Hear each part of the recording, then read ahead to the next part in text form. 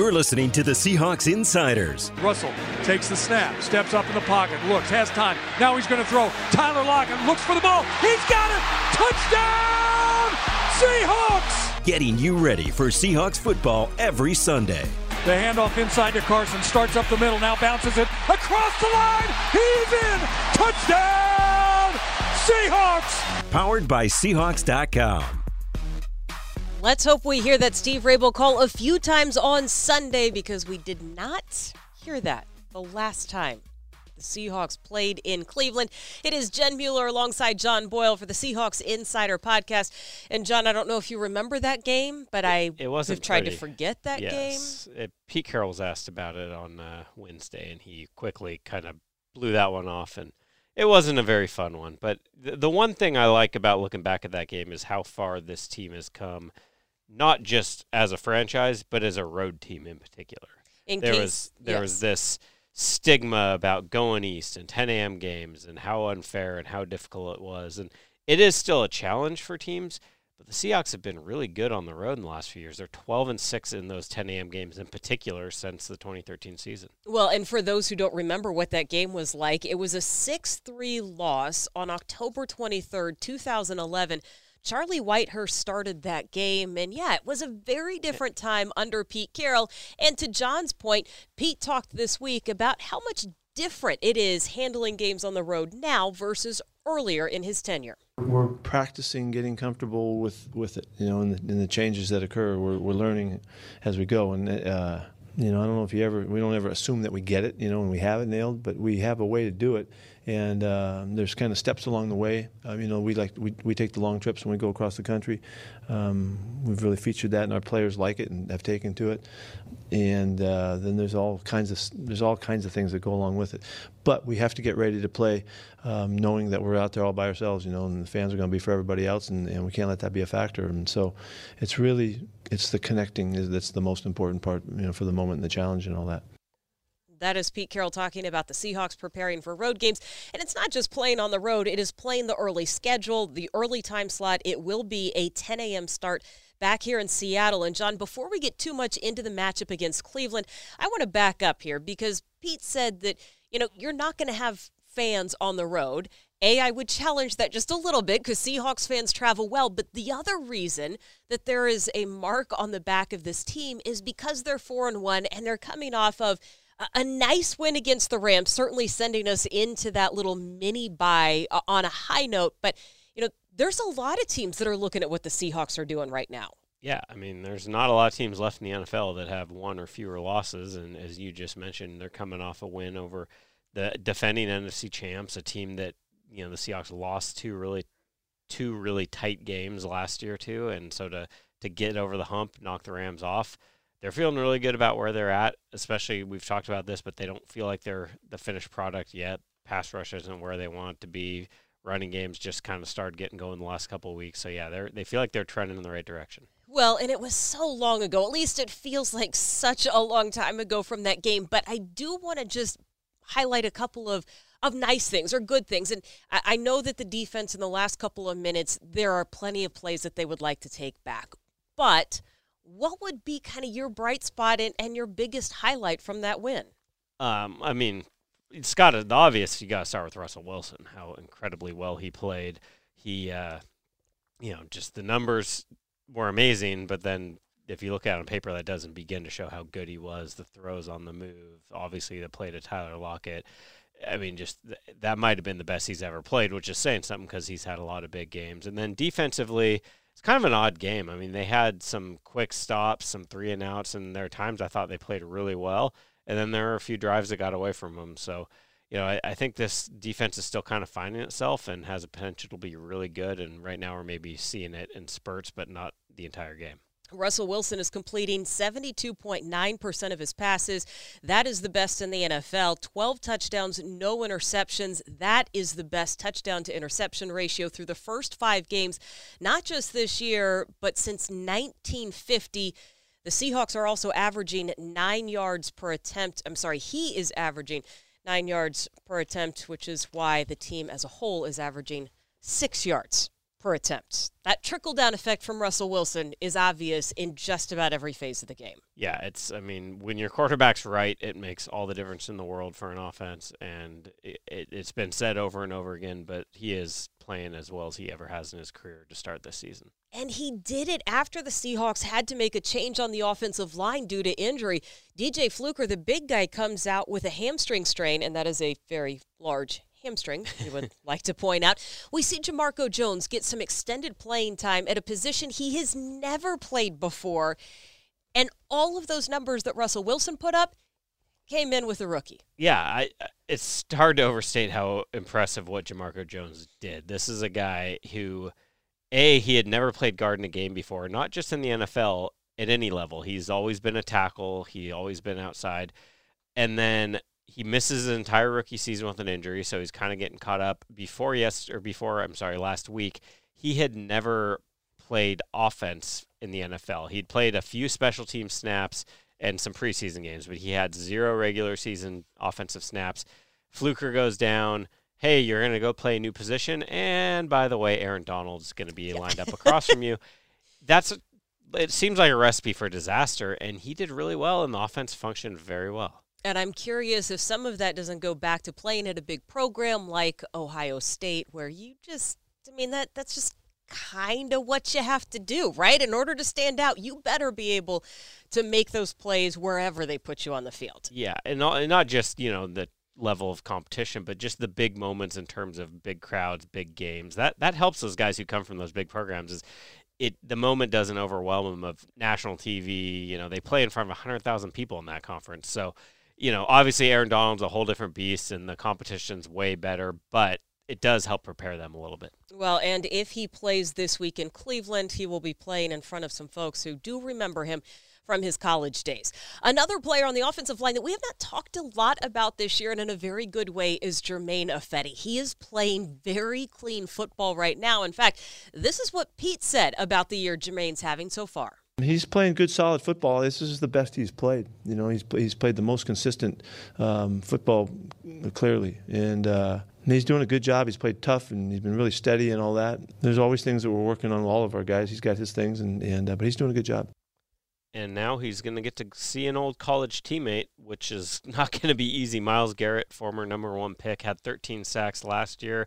I believe he has 7. Is that right, this year? So, yeah, it's Ifedi he keeps – it's really been the last couple of years just this incremental improvement, and he is looking better than he ever has, and now he's going to get a really good test to just maybe see how far he's come. Well, that entire offensive line, as we transition the conversation into what the Seahawks can expect Sunday against the Browns, look, there's a lot of holes and some inconsistencies when it comes to the Browns, and you take a look at different units, but you could argue that their front 7 is the best that they have to offer. Certainly when you consider what Myles Garrett and Sheldon Richardson are doing, they can get after a quarterback. That entire offensive line needs to be on their toes. Indeed, and they're also getting a little healthier on the back end, so their secondary should potentially be a little better than it has been. So, yeah, overall, just this Browns team, they're hard to figure out right now, but you talk to guys in the locker room, they are not taking them lightly at all, despite a pretty ugly loss. Well, and see, that's the weird thing, is that you're trying to gauge what to expect from the Browns, and even Pete says it's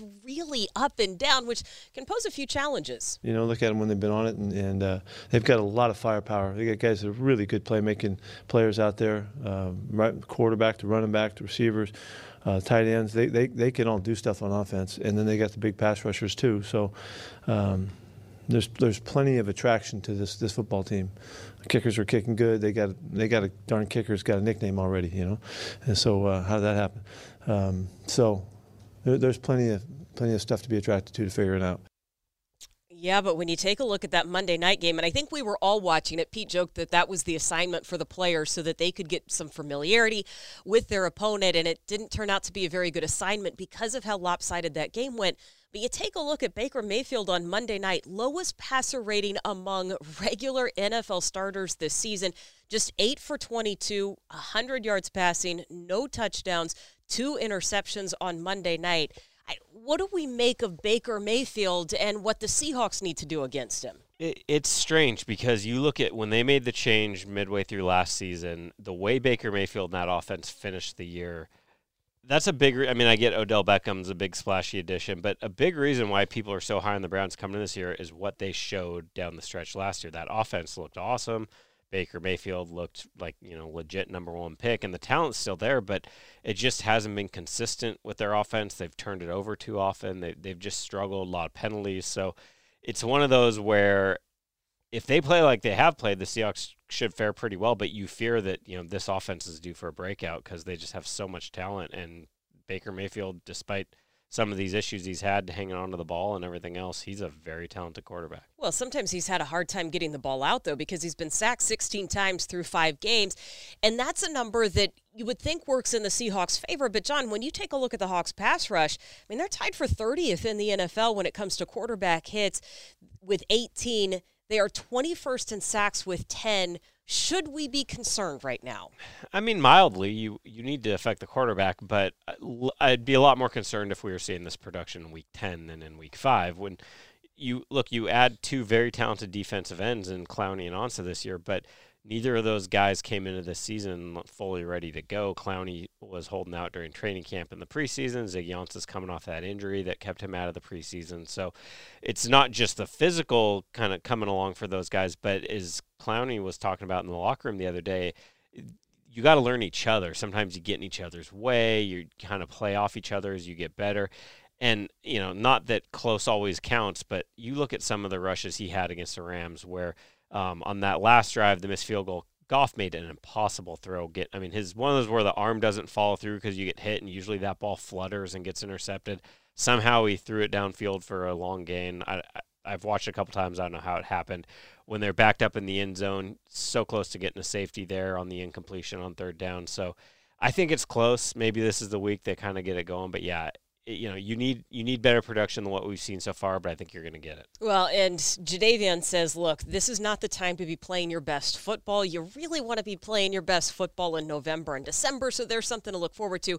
I will also tell you the number of times that he has been playfully chewed out on the sidelines by either Clint Hurt or Ken Norton for getting close but not quite. I mean, it's a running joke on the sidelines, but you can also just feel that there is something that is building and that's going to happen on that front. The Seahawks have been, I would say, susceptible in some ways when it comes to the secondary, right? And we saw tight ends gain a lot of yards in the Rams game on Thursday night. What do you make of the secondary, where they're at, and where we might to start see some reinforcements? It's hard to say because we've seen some really good things. We've seen games where, the opposing passing attacks are really limited to short gains. Go back to the Arizona game. The receivers were really kept quiet. But then, you look at some of these 2-minute drives against the Rams, and there's some concerning things. So, again, kind of with the pass rush, I think this group is still coming along, but they're getting, they've gotten healthy at safety. That was kind of the concern early on. Lano Hill wasn't healthy at the beginning of the season, or at least he was kind of building his way back, and Marquise Blair wasn't full go and all of training camp and all that. But now that everybody's been healthy for a while, they're all practicing. Pete Carroll said that, Marquise Blair is kind of pushing again to compete for playing time. So we'll see what happens over the next few weeks. I think whether it's the guys playing right now getting better and that unit improving, or maybe somebody like Marquise Blair pushes for more playing time. It's definitely a work in progress, but I think we're going to see better things out of that group. Marquise Blair is working specifically at free safety. We saw him do both in training camp, but he is now locked in at free safety, according to Pete Carroll. We'll see if he gets on the field. He has been a healthy scratch for a few games this year. And if he is on the field, then it will be a big point of emphasis, I would guess, to keep Odell Beckham Jr. in check, although teams have done that naturally this year. Just 2 receptions in each of the last 2 games he's played, 47 yards total. He had a punt return on Monday that ended in a fumble. He said he was just trying to fire up the team and get a couple of extra yards. You mentioned it before. There are some big play-making opportunities there. What do the Seahawks need to do to make sure it's not the week for OBJ? A couple things. One thing that Bradley McDougall really highlighted is they got a tackle. He's one of the better run-after-catch guys at that position in the NFL. And for that matter, so is his teammate Jarvis Landry. So that's going to be a big one is, especially if the way the Seahawks like to play their defense, a lot of times they're going to give up some of the shorter receptions to keep things in front of them. You can't let them get going. And then, obviously, for Pete Carroll, it always stops with don't get beat over the top. And, whether that's one of the outside receivers staying with him or something over the middle, it's going to fall on Tedrick Thompson.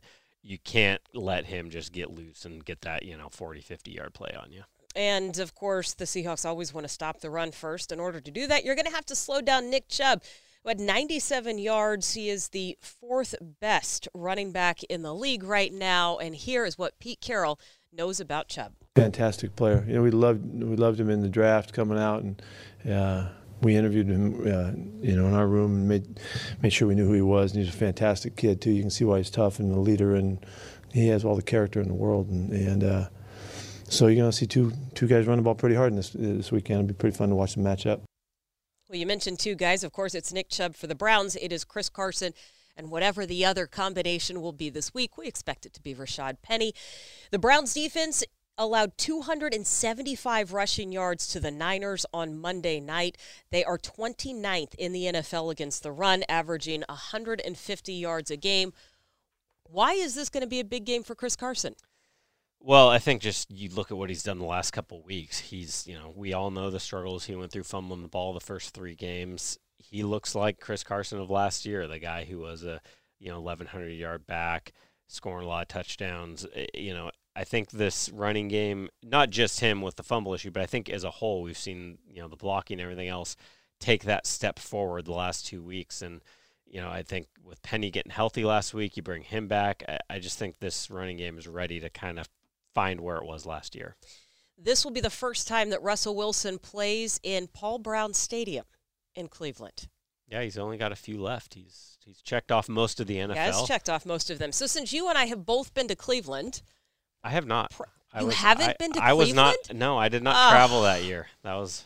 Perhaps it's just me, the lucky one, who's been to Cleveland Rock and Roll Hall of Fame. I'm looking forward to that. Multiple times. That's what I was going to say. If you had any recommendations, I recommend to you Rock and Roll Hall of Fame. Get some pierogies. The beer there is very good. And, fun fact for you, A Christmas Story was shot in downtown Cleveland, and the Christmas Story house is a short $7 Uber right away. Wow. I have spent a lot of time in Cleveland. My father-in-law loves that movie. I'm going to have to get him a souvenir. There you go. You can go get yourself a leg lamp. As we wrap this up, as we do every week, here's what I need from you. What do you need to see if the Seahawks are going to win and be successful this week? I need to keep up the trend of getting the ball away from the Browns. They've had some struggles with that. We talked about Baker Mayfield. I want to see +2 in the turnover battle. Get greedy. +1 would be nice, but we'll go +2. And I want to see him keep Myles Garrett in check, keep that pass rush in check. Let's say 2 or fewer sacks allowed. Okay. I like that. I'm going to go the opposite way with the sacks, and I'm going to go on the defense creating that pressure on That'll Baker help me get Mayfield. My turnovers. So there you go. I would like to see 3 sacks of Baker Mayfield this week. I'd like to see the Seahawks offense convert on 3rd down at a better clip than they have the last couple of games, because the Browns are allowing opponents to convert just 31% of the time on 3rd downs. I'd like the Seahawks to reverse that trend. And I would like to see Russell Wilson continue his stretch and get that completion percentage at around 73%. That's pretty good. He's doing all right. He's not doing too bad there. No. And with that, we are out of time. We will be back with you next week. Until then, make sure that you check out everything John Boyle writes on Seahawks.com and listen to the game on the Seahawks Radio Network. We'll see you next time.